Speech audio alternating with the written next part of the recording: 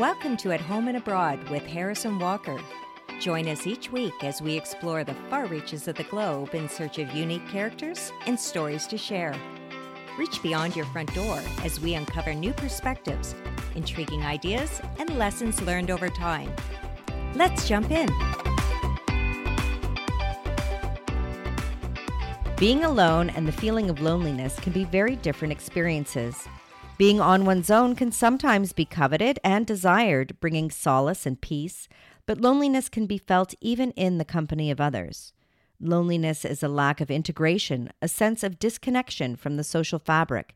It's a feeling of isolation, which has worryingly become an epidemic in today's society. Join us today as our guest Dragana Curovic reveals an innovative housing development in Helsingborg, Sweden that combats loneliness. So let's explore together the answer to the question the famous five posited all those years ago. All the lonely people, where do they all come from? Did you know that experiencing loneliness can translate into health risks that are equivalent to smoking up to 15 cigarettes a day? Wow. Yeah, loneliness is also connected with an almost 30% increased risk of premature death and a greater chance of dying from heart disease and stroke. Those who experience isolation are also at an increased risk of depression, anxiety, and dementia. That's truly staggering, Walker. It is. Not surprisingly, though, loneliness is making the headlines. Loneliness was discussed often during and post-pandemic, but it is something that most of us have experienced in our lives at one time or another. Right. As reported by the Associated Press, Dr. Vivek Murthy, the U.S. Surgeon General, states that we now know that loneliness is a common feeling that many people experience. It's like hunger or thirst. It's a feeling the body sends us when something we need for survival is missing. Wow, that's an interesting perspective on it. It is. Loneliness has been a growing concern, particularly during the 21st century, as larger family units have become less common, people are delaying starting a family, and more people are living alone. According to Amanda Seitz for the Associated Press, research shows that Americans who have become less engaged with worship houses, community organizations, and even their own family members in recent decades have steadily reported an increase in feelings of loneliness. The number of single households has also doubled over the last 60 years. Yeah. So if we look at the last 3 years, coping with the isolation forced upon us by the pandemic, this really was just compounding a very serious problem that already existed in today's society. Yes, it seems so. It has grown to be such a problem in the UK that Jo Cox, an MP, set up a cross-party loneliness commission. She was tragically murdered in 2016, but since then, her work has been carried forward by the Jo Cox Commission on Loneliness. This commission, Harris, seeks to combat loneliness, which is a real crisis in the UK. Recent studies indicate that in the UK, more than 9 million adults are often or always lonely. Wow. So not time to time, like I said, right. Often or always lonely. Exactly. And in the U.S., 1 in 3 Americans over 45 are said to be chronically lonely. I am just shocked by how prevalent a problem this is. Yeah, and yet the point has to be made that not everyone who lives alone is lonely. Right. And that people can live with others and still experience loneliness. Mind, a mental health resource in the UK, explains, you may have lots of social contact or be in a relationship or part of a family and still feel lonely, especially if you don't feel understood or cared for by people around you. Right, that makes sense. According to Dr. Courtney McAllister for the Mayo Clinic, loneliness is often described as the painful feeling when there is a mismatch or a gap between the number and quality of relationships that we have and what we would like. Loneliness is a common emotion, and it can come and go or be persistent. Now, did you know that there are different types of loneliness? No, I didn't. Yeah, there are in fact a few types: emotional, social, collective, and existential. The Mayo Clinic defines emotional loneliness as loneliness that occurs when we want a more intimate or deeper relationship with others. Mm-hmm. Social loneliness is defined as when someone is missing a wider social network. Okay. When a person feels as if they aren't being valued by the broader community, they might be experiencing collective loneliness. Mm-hmm. And finally, existential loneliness is when someone feels as if life lacks meaning or purpose. Right. It's really a much more complex and pervasive issue than I had originally thought. And it impacts so many more people than I had thought too. Well, the U.S. Surgeon General actually issued an advisory that, in his words, was intended to pull back the curtain on a struggle that too many people are experiencing and that millions of people are struggling in the shadows. Wow. Before we started looking into this topic, Harris, I thought I knew what loneliness was, but I quickly discovered that it can involve a whole bunch of different emotions, such as sadness, grief, anger, fear, anxiety, and even shame. Shame. Shame is such a devastating emotion. Right. And so many people are suffering in silence. They really are. They're uncomfortable admitting their loneliness and avoid talking about it. Loneliness has even been referred to as a silent plague. Wow. So how can one access help if no one wants to talk about it? Well, it's tough. It's really tough. Yeah. Many people are embarrassed by the fact that they're lonely and don't want to let people know that they're feeling this way. Yeah. People are concerned that it may be perceived as a weakness. Right. There's a social stigma associated with being a lonely person, isn't there? There is. Some people with broad social networks sometimes might avoid a lonely person because there is almost this unconscious fear that the person will affect them socially in a negative way, almost as if, they're contagious. I heard that term being used when I was doing some reading. Yeah, I've actually seen this behavior, particularly among people who are socially insecure and are craving being included into a larger group. They shy away from individuals who might be perceived as being lonely as if it might have a negative impact on their ability to be included into this larger social group. Right. Have you ever experienced loneliness, Harris? Yeah, here and there, but not very frequently, fortunately. I can remember, though, being very lonely after a relationship fell apart when I was in university, but it often does accompany grief and loss, doesn't it, Walker? What about you? From time to time, I don't think chronically. A few times that stand out in my mind when I was young. I didn't have a lot of friends. I was shyer, as I've mentioned in the past. So there were times when I wish I had a bigger social circle. Right. When I moved away to a new city for grad school, I didn't know anybody. So that was a very lonely time, a lot of tears. Yeah. And when I was conducting my doctoral research as well, apparently loneliness is something that doctoral students experience quite often. They're studying an area of study that's very narrow and very few people, if anyone, can relate to. It's original research, so very few people will be understanding because you're pushing the topic forward. Right. I do know people, though, who have and continue to experience chronic loneliness that really isn't situation specific. So that's interesting. Do you think there's a link between loneliness and mental illness? Well, according to Mental Health America, loneliness may be a response to a mental health condition, or it could be the trigger that initiates a mental health condition. Right. MHA notes that, unfortunately, it can be a self-perpetuating cycle with symptoms that limit connections and support, which leads to the loss of those supports as protective factors, which may increase symptoms and so on. Right, I can see that. Anyone experiencing loneliness should really consider speaking to their doctor or maybe their therapist. The more support you can access, I think the better. Absolutely. So how about our senior population? It has to be an issue for them. Loneliness can really be experienced at any age, but is definitely an issue for the elderly as we can become more socially isolated as we age. More recently, however, younger people, particularly teens and young adults aged 15 to 24, have been significantly struggling with loneliness, Harris. In fact, the suicide rate of young adults aged 15 to 24 has tripled since the 1950s, which might be an indication of this struggle. I imagine it is, and that's just a tragic statistic. I have heard, too, that it's been discovered that teen girls are experiencing more sadness than ever before as well. Yes, the CDC says that 1 in 4 teenage girls in the U.S. are struggling with what they call high levels of sadness, violence, and trauma, and nearly 3 in 5 teen girls are feeling persistent sadness and hopelessness, which is double the rate of boys, and this is a big increase over time. Yeah. What is contributing to this sadness in our young girls? Well, this is fairly recent information, and according to Dr. Sharon Hoover, the co director of the National Center for School Mental Health and professor of psychiatry at the University of Maryland School of Medicine, she says that there are hypotheses that girls and boys appear to have experienced the pandemic differently. Okay. It's thought that perhaps girls were more socially isolated during the pandemic and that girls depend on their peers more for confidence, self-esteem, and their general well-being than boys.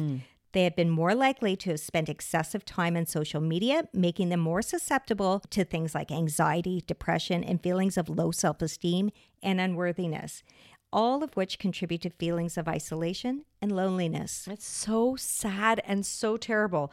So, is this a global issue, Walker, or is this just here in North America and the UK? It's a global issue. For Right. example, in Sweden, loneliness has been an issue that the country's been struggling with for years.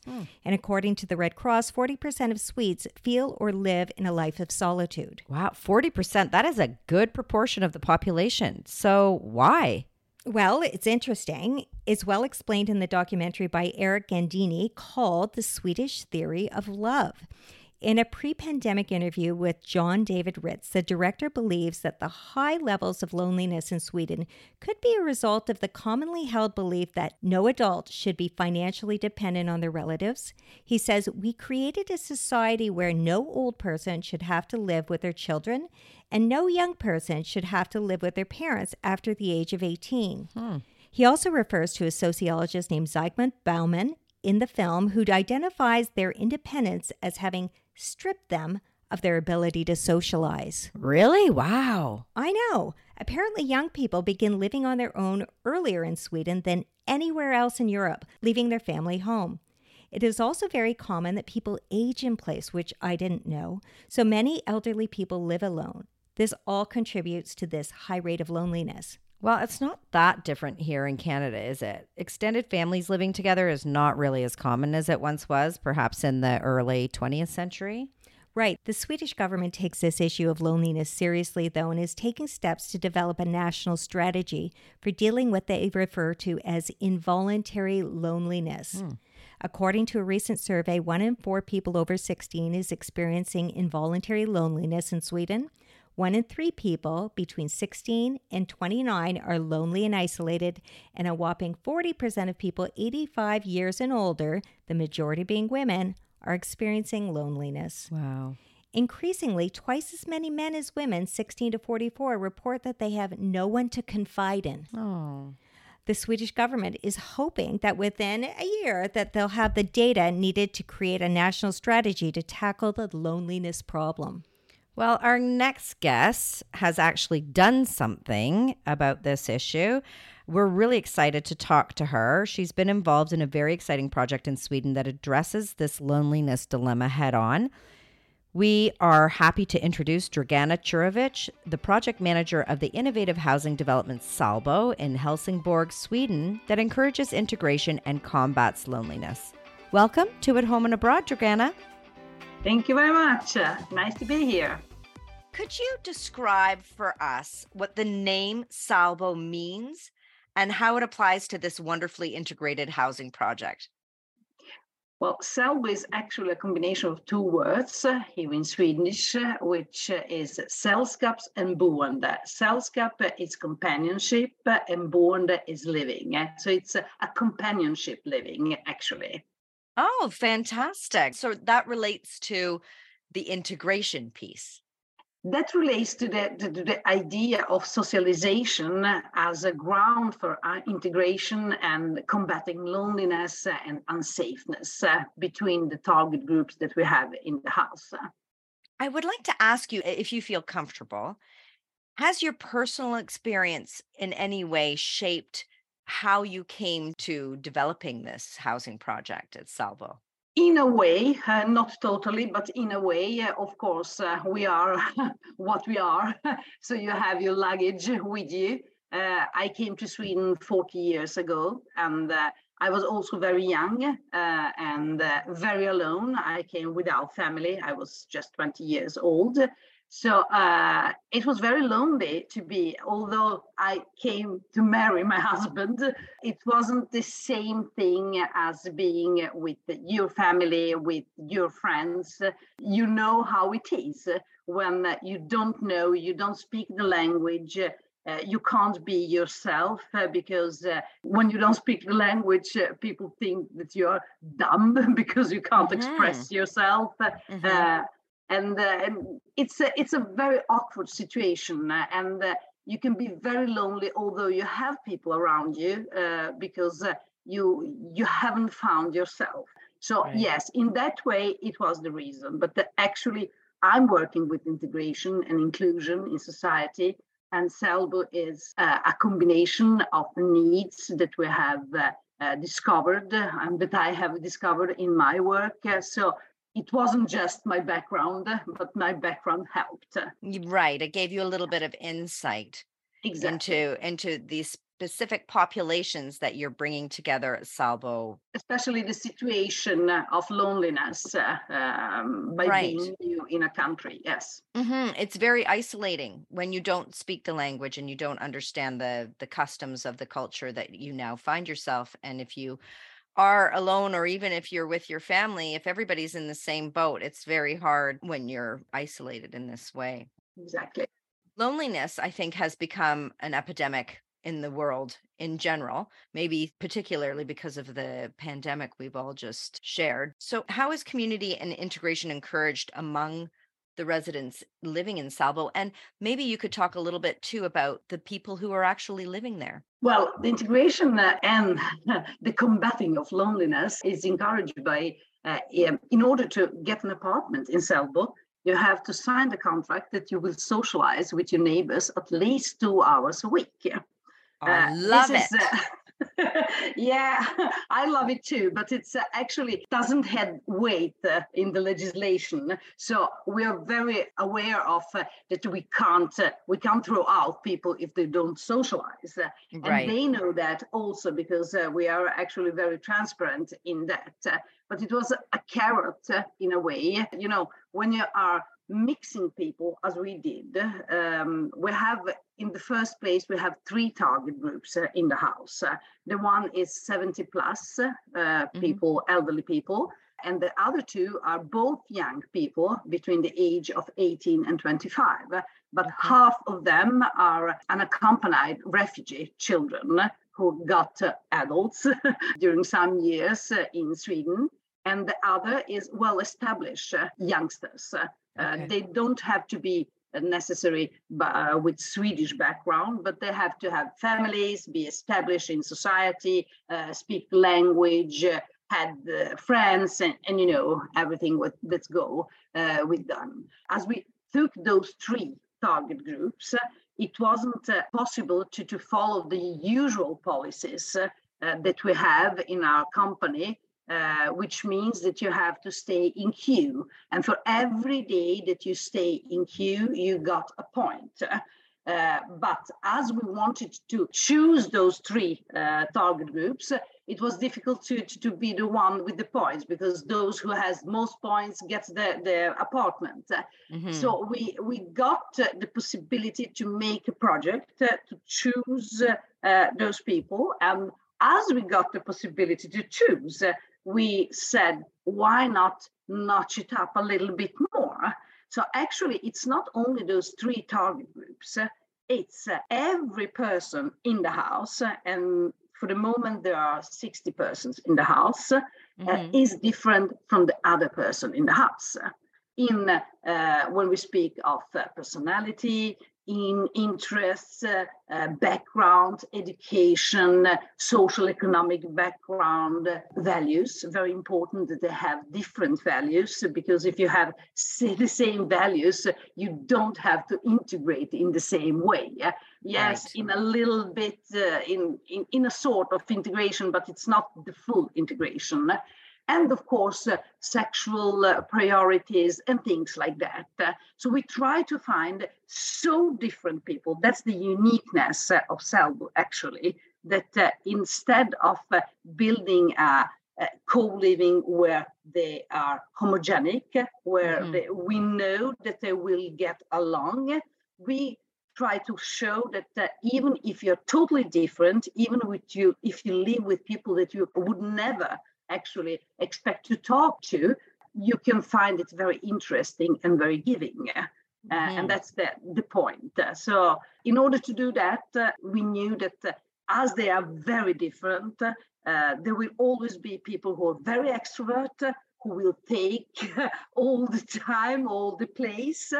And the introvert ones that we also have chosen to the house will lay back a little bit and maybe not do the socialization. So we put in this expectation that they have to socialize at least 2 hours. And although it's not legit, it's not something that we can do about, people are very decent. So when they sign, they try to fulfill what they have signed for. And it showed now, after 3.5 years, that it was a good thing to do, because even those who were most shy have actually tried and did the socialization by themselves without us needing to push it or in a way to draw them out from the apartments. They are equally socializing with all the other. So it was a good carrot. That's remarkable, and definitely addresses loneliness, particularly for those people who are more introverted. That's going to be much more of a challenge for them to socialize. So it is, as you say, a carrot. I have to say, I was super excited when I came across this housing project online. I'm just wondering, Dragana, if you can explain the lived experience of the residents in Salvo. For instance, has the living arrangement improved the lives of both the elderly residents and newcomers to Sweden, and in what way? Now, Salvo, it's not anymore a project. It's part of our ordinary organization. And what we have noticed by those 3.5 years, it's that the elderly people, they feel very lonely, although they have families, children and grandchildren. And this loneliness made them also feeling very isolated from society, although they are Swedish people born and raised in Sweden. So it was a very strange and very big surprise for us to identify this loneliness feeling, but most of all, this social exclusion that they were experiencing. So that was one of the things that made us choose this group. And the other group, which was very important, was those youngsters, refugee, unaccompanied, who came to Sweden when they were minors, who have maybe traveled a lot around in Europe or even in the Middle East before coming to Sweden, and have an experience of not knowing what will happen with them, if they can stay or not. It's a very strange experience, and they haven't had adults in their life for a long time. Some of them even from the so early age as 9 or 10 years. When they came to Sweden, their isolation was very natural, and they felt not integrated in the group, for the first because they have problems knowing if they will stay, which is very heavy for so young people. The other is that they didn't have the natural entrance in society. They went to school, yes, but as you don't speak the language, you don't have the ordinary life. Here in Sweden, you can't place them everywhere. You can place them only in family homes, or in those homes for young people that we call HVB homes, which are support homes, not only for refugee children, but in that case, during this period where it was this refugee crisis, it was almost always just refugee children, unaccompanied, who were in those homes. So you can imagine their entering a society was very, very difficult. But at the same time, we experienced that the elderly people said that they had problems following. The social isolation was not just because they were lonely, but it was also because there was a lot of information. They are bombarded by information from all parts of the society, and they can't follow it, actually. They can't find out what is true and what it's not, what is fake, what it's not. And in order to do not make mistakes, they isolate themselves and rely just to one media, maybe the newspaper that they always read, and things like that.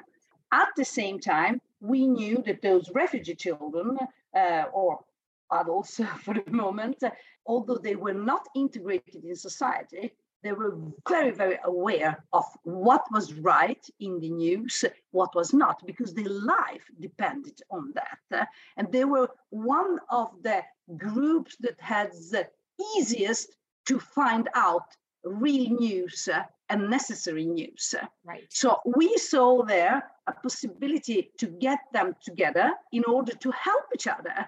The one with the background, the history, as the elderly people has, and the youngsters with the information, with the new system in information to the elderly, so they can be socially included. Right, the up-to-date information. Exactly. So that was the idea. And we can say that now, after 3.5 years, we have noticed that that worked, first of all. But at the same time, the elderly people have experienced a better life quality and health. I can tell you an anecdote with one of the tenants. It was a lady who came to the house when she was 82 years. She came in an electric wheelchair.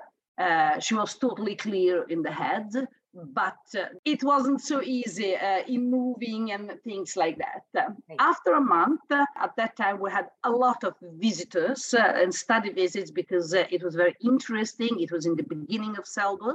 I had a study visit with a pretty large group, and you're occupied with the group, so you can't follow exactly what's happening around. But I noticed something that it wasn't like it should be, but I didn't know what it. I couldn't point with a finger what was it. Mm-hmm. And when I came home in the evening, I started to think what happened that was not normal during this study visit, and I realized that I think I have seen this lady going, or rather running a little with small steps, and a laundry basket. Really? I said, no, it's not possible. What I'm thinking about, it must have been something that I just imagined. But the thought didn't left me. So the day after, I knocked on the door, and who opened? The lady standing there without crutches, without the electric chair or the wheelchair, which she used, all three of them. And I asked, what happened? And she said, yes, I know, it's very strange, but I feel so good. So I don't think that she actually became cured, but what happened was that she mentally felt so good that her body gave her an adrenaline shock, I think. Right. Of course, she used sometimes the electric wheelchair, but she goes around without crutches and without the chair. So that's one of the examples. Well, it's very interesting. As I was doing some reading before this interview, I read that initially, and correct me if I'm wrong, but I read that initially it was expected that it was the non-refugee young people that were expected to be the bridge between the refugee young people and the elderly Swedish people, and that they would bridge the age and the cultural differences that might exist. But it wasn't them, was it? No, it was the elderly. Tell our listeners what happened. Well, as you said, we thought that those two initial target groups, there was a little bit anxiety between the groups because they have never met. They have no natural arena to meet. So, and the house where Selbo is actually situated was during the refugee crisis an HVB home for young refugees, so with 100 young refugees in this house. And this is in an area where you have mostly elderly people around. So by that, it was very strange because you didn't have other youngsters. First, they were young. For the second, they looked differently. For the third, they spoke another language or another languages. And for the fourth, there was also the problem that, as I said, they were very troubled by not knowing if they will stay or not. So they were awake a lot during the nights, and they smoked. And in those HVB homes, you have very strictly fire alarms. So they went off immediately, which meant that we had every second day an evacuation of the house, because you have to evacuate as the fire alarm starts to ring. And the firefighters came, and they didn't came alone. They came with the other blue lights, which means the ambulances and the police. And you can imagine all those elderly people around seeing that, reading in the newspaper all about what media has written about those HVB homes, because media hasn't been so kind towards this target group during this period. And there were incidents in other HVB homes also, but we didn't have those incidents. Our incidents were with those fire alarms. But no matter that, they thought that there were incidents. So there was a little bit anxiety among the elderly. So we thought that if we put in well-established youngsters, not necessarily with a Swedish background, but who has everything that the usual youth has and speaks the language, they will be the bridge between them and take away this anxiety. Well, so for the first, we didn't expect at all that this target group would have problems with being alone, with loneliness, because they're well established, they have families, they have friends, they work, they go to school. My God, why? But it shows that when we did the interview, because we did the interview with everybody who entered the house in order to have those differences between every person, we realized that they were as much lonely as the other two target groups, if not even more, which was a very, very big surprise, maybe the biggest in this project, because when we asked how is that possible, then they said, today in society, we have a life that it's not our own life. We have the social life on social media, where you have to show something that you maybe are not. And a lot of times you don't dare to meet actually in real life, because somebody could discover that you are not what you have shown. A disappointment. Yeah, it's a curse of today's society, but that was a problem. But we still thought, well, they can be culturally, they can be the bridge. Mm-hmm. They are not. The youngsters, the two youngsters groups, are both very keen on socializing between the elderly and them, all three groups together, or every young group separately with the elderly. But between them, the two young groups are never socializing alone, which is very, very strange. They're starting first now after 3.5 years in the house. And who are the bridges? The elderly, of course. That's so they got a life in the house. They got a purpose. They started to find the purpose of life again, because there is a lot of ageism in society, and here in Sweden, and I suppose it's pretty much the same in many other countries. Not everywhere, but in many other countries. When you get retired, you have done your work. Now you are not a part of society in that way. You're not needed. And that's a problem because, people are 67 years. They are still very young in their thoughts. They need something to do. It's a very long period from 67 to 85, 86 or 90 or 100 to live and not having a purpose. And you haven't, because your children has their life, everybody is so independent. So suddenly they are in a house and they are needed. They are needed to be the grandmothers, the grandfathers, but without having it as a must. They do it because they want to do it, when they want to do it, in the amount of time and effort they want to give. And suddenly you see, oh, that's nice. They respect us. They see up to us. They look at us as a source of wisdom. And they start to be the ones who connect everybody. And there is also the practical thing. They are not working. So they have all day, while the youngsters actually are at work or in school during the day, which can be a practical problem for the youngsters because, the elderly people, a lot of them says, we would never move to Selbo if it wasn't that they were young people. I don't want to just socialize with elderly people. They are so old.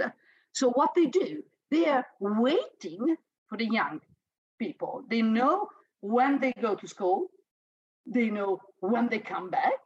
So they're waiting in the lobby and they're just jumping on them to be with them, which can be a problem if you are in a hurry to go to school or to the job, right, to take the bus, and they are very, very nice, those youngsters in the house, and suddenly 2 or 3 elderly people wants to chat.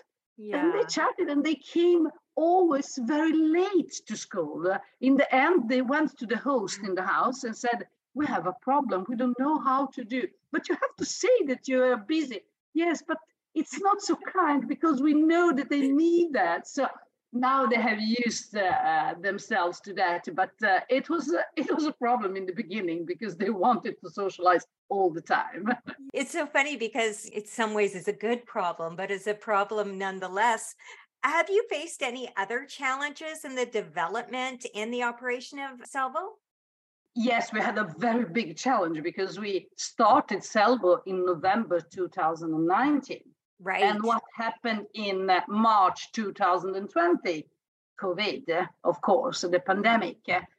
So when you have a concept which is going where the platform is that you have to socialize with your neighbors. All the togetherness, right? All of a sudden you have to go out and say, please don't do that, and go out with strong recommendations to don't socialize, because 60% of the people living in the house are people over the age of 70, which meant it was a very big risk that they could get sick if they socialized. But at the same time, the togetherness area, which is 580 square meters, is something that's calculated in the rent, which means that we can't say to them that they are not allowed to use it. So we couldn't close this area. We could just recommend, as our authority did. But they didn't listen. They continued to socialize in the beginning behind our back when we are not in the house. As time went on, they did it even openly, but they did it with decency and with thought. So they were very, very accurate not to be very near. They did it because it started in March. The weather became better, so they started to socialize in the garden. And there were some of the elderly who didn't want to get out from the apartments, but as all the apartments has balconies, they socialize through the balconies. So they asked each other, is everything okay? Do you need something? The youngsters went out and shopped for the elderly for those who didn't get out. They even drove them out in the forest in order to be outside, but not among other people. But, here in Sweden, I don't know how it was in Canada, but here in Sweden, the authorities said that it was very good if you could find one or two family members that you can socialize with in order to not be lonely. Well, the problem in Selbo was that they expanded the family word. So the whole Selbo was their family. So they didn't actually socialize with their real families because they were outside the house, but they socialized with all people in Selbo. One large bubble. One large bubble, one society in a mini format. Those people didn't feel the pandemic as other people in society did. And we can say that the big success of Selbo, which we can now say is a success because they're still living there, they love it, they want to continue. We had some people that moved out because of natural reasons that came back. That's a testament to how much it's working for everybody, right? Exactly. So we can say that the pandemic was part of the success. Right. It wasn't that we had the success even if the pandemic happened. We can say that the success is maybe because of the pandemic. Interesting. It was a very, very, very important factor for the success. Yes, that was one of the challenges. But other challenges were more in the beginning before we started Selbo, because in order to start such a complex, although it sounds very simple and not rocket science, it's very difficult to put together. It's pretty much a social experiment because you put very, very different people together. People are people.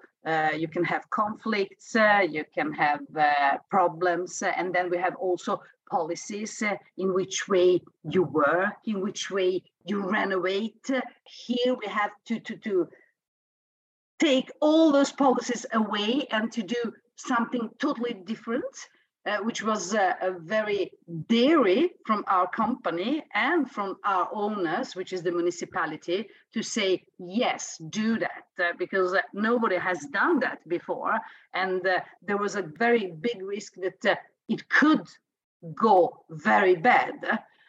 So, of course, that there were challenges. But I think that the point, we have direct democracy in the house. And Selbo, although it was our idea and we built it up, we realized that we want to put all the details with target groups. So those people who actually would probably live in the house has to be involved. And we did it. So everything we have in Selbo is actually a dialogue with the three target groups that are living in Selbo. And then when we got the people living in Selbo, we have direct democracy. So they have monthly meeting where they discuss and decide about the togetherness area, which is very important. So every apartment has one vote, no matter how many people lives in the apartment.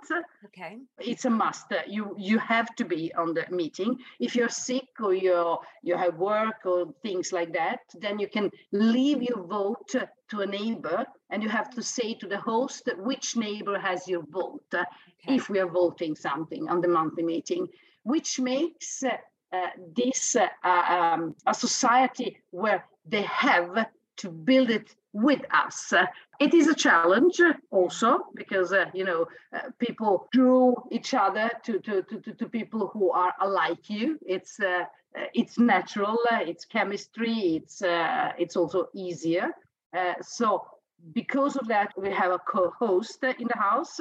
And the work of the host is not to activate those people, because the activities, they have to do it by themselves if they want. But it's more to be a facilitator, a moderator, a person who feels if there is a conflict coming on, emerging, and stop it before it starts. you have to work with that all time. You can't leave it. Because if you leave it, it starts to be, we are people, we are humans, and humans has their own way. Well, before I ask you my last question, you had touched on the municipality. I'm just wondering, what sort of issues did you have getting it started with the municipality? Because sometimes a government, can slow things down, right? We didn't have actual problems with the municipality. Oh, great. Generally, but the problem was to accept, to let us, they are our owners.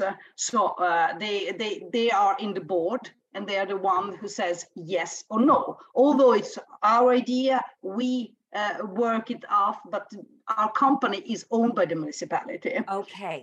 And the problem was actually the legislation that we have, the rules that we have when you renovate a house, the rules that you have when people are expecting an apartment, and in order to step on those rules and do something different, it's very daring from the politicians who were in the board to say, okay, try it. So you have to have people that really believe in you. Yes. And you have to have a good relationship between the company and the municipality. And you have to have a very good management in the company who really believes in their workers. Because in this situation, it wasn't possible for our management to have the hierarchic way, because in Selbo things happens all the time. And you have to adjust it all the time. So we in the project group had actually the mandate to adjust those things by ourselves. We, of course, we spoke with the management, but in the everyday work, which is very important in a project, it's very important to have the mandate to do that. In that way, I can say that we had a very daring and very open management and board.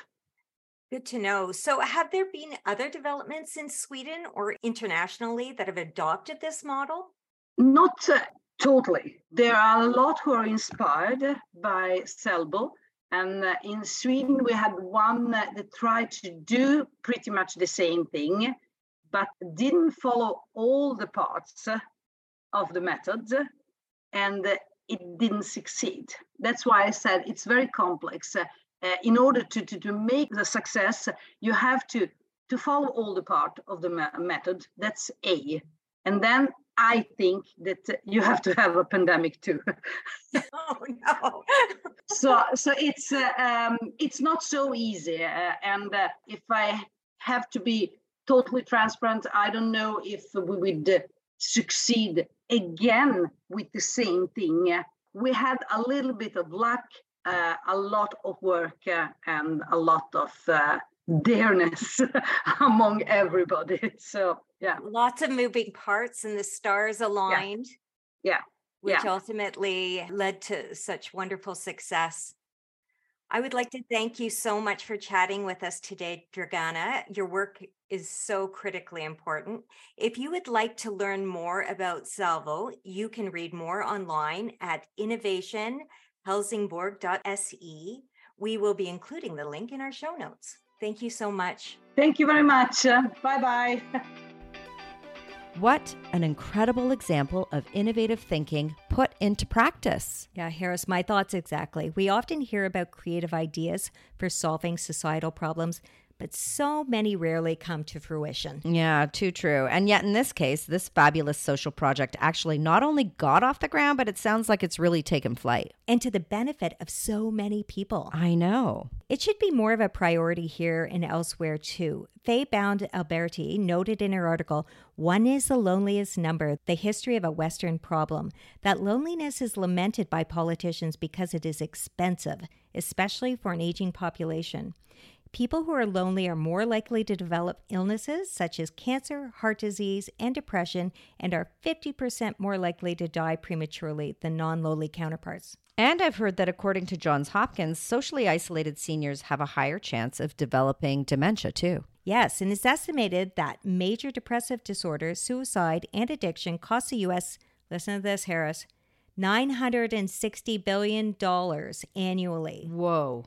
Yeah, there truly is a societal cost in many forms. Maybe that is something the politicians will listen to. Well, I would hope so. There are also several other initiatives in the world, though, that are shining the spotlight on loneliness. Okay, do tell. Well, one of my favorites is an initiative that started in San Francisco by Tracy Ruby called Sidewalk Talk Community Listening Project, and it's spread throughout the United States and internationally. Trained volunteers sit on chairs on sidewalks in public areas and simply listen empathically to what people feel they need to talk about. So it's just a low-cost, very creative project that helps people feel less lonely. I love that. It sort of reminds me of those videos you see on Instagram sometime where people are standing there blindfolded and letting people know that they can come get a hug from them. Yeah, I know. I love that. I know. People obviously need it. They right? need it. They I need love that human connection. Also, the Foundation for Art and Healing, founded by Dr. Jeremy Noble, offers lots of really great information on isolation and loneliness on the website. They host conferences on the topic as well, trying to help educate and inform those who are experiencing loneliness and also those who are trying to help those people. I've been on that website before. It has fabulous content. Yeah. So loneliness is a struggle in today's society. Just how are people trying to make social connections? Well, in a lot of different ways, and often using technology, even though our dependence on technology has contributed to the loneliness crisis. As the U.S. Surgeon General stated, technology has rapidly exacerbated the loneliness problem, with one study cited in the report finding that people who use social media for 2 hours or more daily were more than twice as likely to report feeling socially isolated than those who are on such apps for less than 30 minutes a day. Harris, I have to say it's pretty easy to rack up 120 minutes on social media a day. No problem. I know, it's way too easy. Though some people do depend on technology to connect with others for various reasons, we have to be careful about how we use our technology. If we're using it to help facilitate interaction, that's okay. But if we're using it to avoid social action, that's not so great. Right. The Surgeon General posed a very important question, which was, how do we design technology that strengthens our relationships as opposed to weakening them? Mm-hmm. Noting that there really is no substitute for in-person interaction. Yeah, that's right. Having said this, there are groups out there that can help you meet people, whether it's virtually or in person, or provide companionship to help with loneliness. If you're over 75 years of age, and in certain parts of the UK and Wales, there is a program called Re-Engage. It provides life-enhancing social connections by providing free phone calls from a call companion to people who live alone and might be lonely. Right. I've heard of that. And there's also the Silver Line helpline, which is a free 24-hour telephone service for older people in the UK, offering friendship, conversation, and support to people 55 and up 7 days a week. That's great. It reminds me of the slow lines at grocery stores. Anyone who needs to chat can do so when they're checking out their groceries without the worry of being rushed. Okay, tell me a little bit more about these slow lines, Walker. Well, I read about this about a year ago. I believe it's in Netherlands. Okay. That it may have started somewhere in Europe, but they're coming to North America now. So you have your regular lines at the grocery store, and then there's a slow line that's clearly identified as a slow line. Okay. So anybody checking out their groceries there can have a little chat with the cashier. The cashier knows that this is expected and that they take the time to chat with this person. And so you make the decision. Do you want to go in the slow line if you want to have a chat or not? I love that. As opposed to self-checkout. Like the olden days. Yeah, that's the way it should be. I hate self-checkout. Don't even ask me. Oh my gosh, I can't. I'm very opinionated on self-checkout. Yeah, okay. Maybe we should have a whole episode on self-checkout. Oh, great idea. Fascinating idea.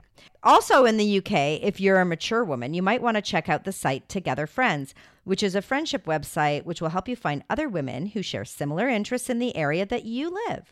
It is similar to that of a dating service. So for an annual fee, you can connect with other women in your local area. And if you choose, you can decide to meet up and have a little social shindig.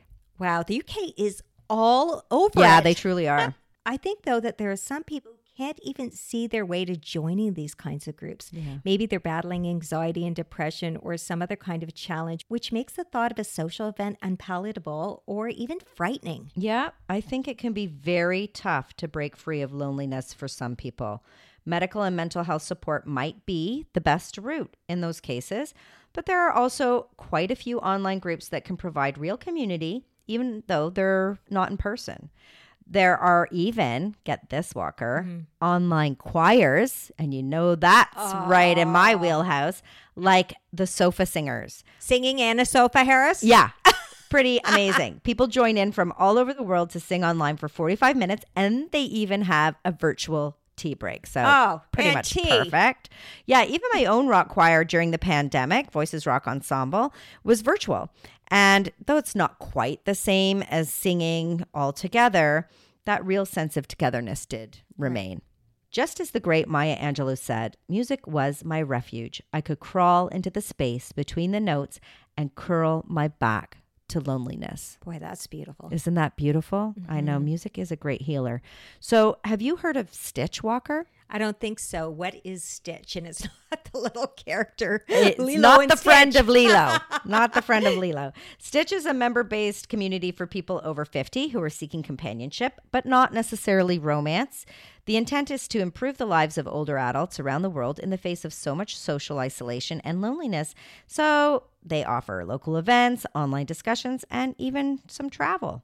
Okay, so there's lots of options out there. There really is. Val Walker, a rehabilitation consultant helping those with disabilities and seniors, both of whom tend to suffer isolation, presented a comprehensive list of UK organizations who are offering help in her article titled Tackling Loneliness, Organizations Providing a Robust Response.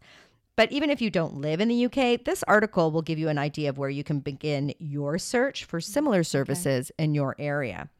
Miss Walker has also written a book entitled 400 Friends and No One to Call, which I love. I love that title. Me too. It's described as a friendly, candid, and comforting guide for isolating times when we have no one we can count on. I haven't read it, but I've got a feeling we probably could all benefit from opening that one up. I also want to mention Connect to Effect.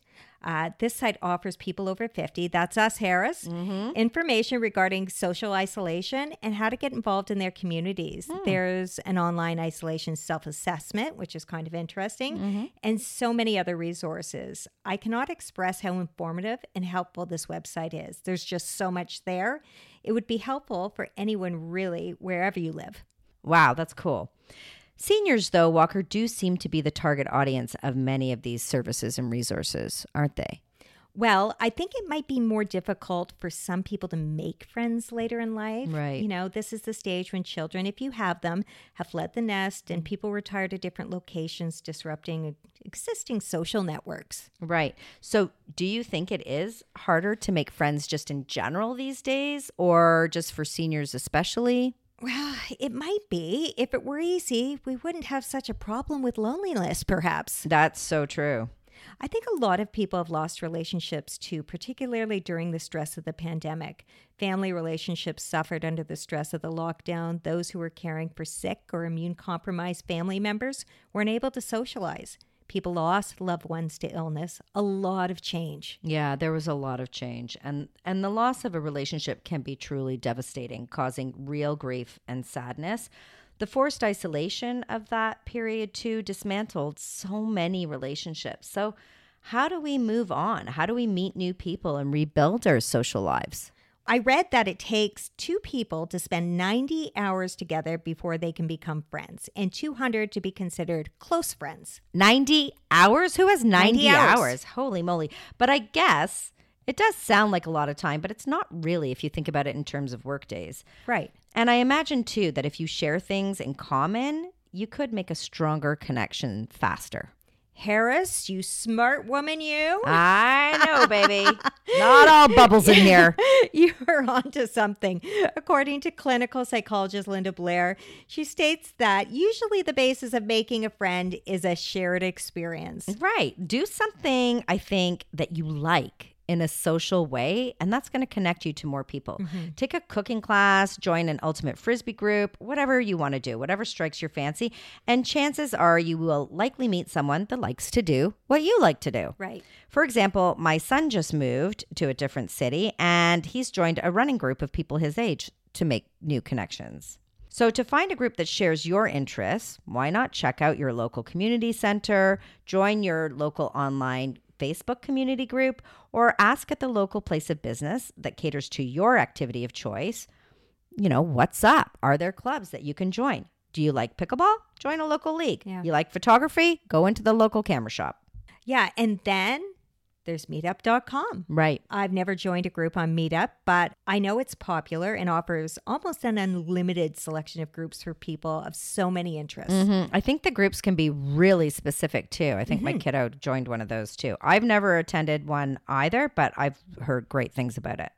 So volunteering as well is also a great solution for loneliness. Giving back to others not only makes you feel good, but it also allows you the opportunity to connect with other people you wouldn't otherwise meet. What I particularly like, Harris, is the fact that when you volunteer with a local nonprofit, you usually have the opportunity to meet community-minded people, often with big hearts. These tend to be safer places for the shy and perhaps more vulnerable out there. Yeah, and really being safe is key. Definitely. So do you want to hear some tips on making friends, Harris? Lay it on me, Walker. First, it's important to build your own confidence. If you like hanging out with yourself, you're more likely to build healthy relationships with other people. We already talked about it, but do what you're passionate about. Common interests help build connections, but your happiness will be contagious too. Right. And just get out there. Just give it a try. It's hard to make friends if you don't create the opportunity to interact with other people, right? Yeah. It helps to meet people in a neutral public space as well. Less pressure. Yeah, like don't make that 3-hour dinner reservation where you're stuck face to face trying to make small talk, right? That's bad. Go for a walk and a tea. Ask questions and listen. Everybody is fond of someone who's truly interested in what they have to say.